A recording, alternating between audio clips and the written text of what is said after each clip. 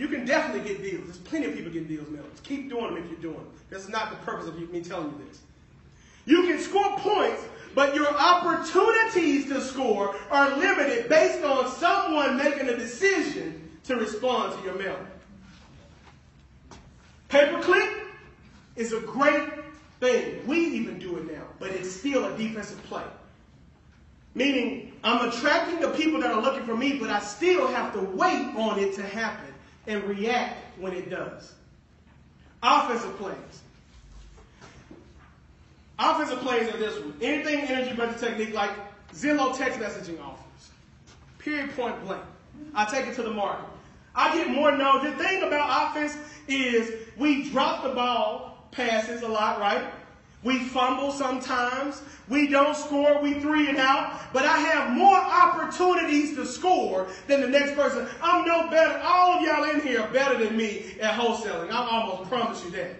But I drive the ball down the field, and I'm going to pass when I can pass, and I'm going to run the ball when I can run, and I'm going to do that all throughout the game, which is what? My work schedule. All throughout the game, I'm running a high-powered offensive approach. Make lists of people that you know. This is another one. Many of you are trying to build rapport with sellers by mailers, and they don't know you. Meaning when they go to, we were talking to Alex Youngblood the other day. He said he went to a seller's house that he got from a high-powered offensive approach, I'm sure, and the seller had a stack of mailers. Yeah. And Alex said, because you called me, all these I didn't go to. Make sense? Yeah. High-powered offense. Anything that so make a list of people that you know. That's number one I want you to start doing. One of the things that I learned from the first business that I started when I was 21, I still use today, is when we started wholesaling, I made a list of 400 people's names. You may say, I don't know 400 people. What you do is you create a jar, a memory jar. What barbers do you know? What attorneys do you know? What doctors do you know? What lawyers do you know? What pastors do you know? What friends, what teachers do you know? You make a list. 10 people in each category, and you put like 300 names on the list.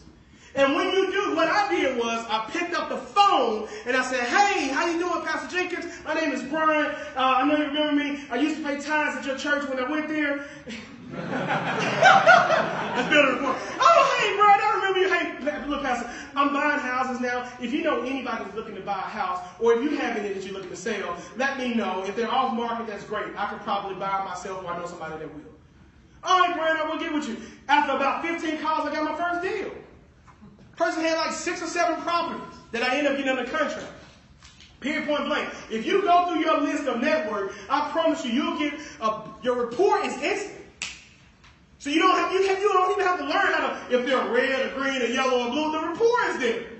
So he's going to sell to me because I'm my mama's child, and my mama raised his mama, or whatever the case may be, and I know Rose has a good son.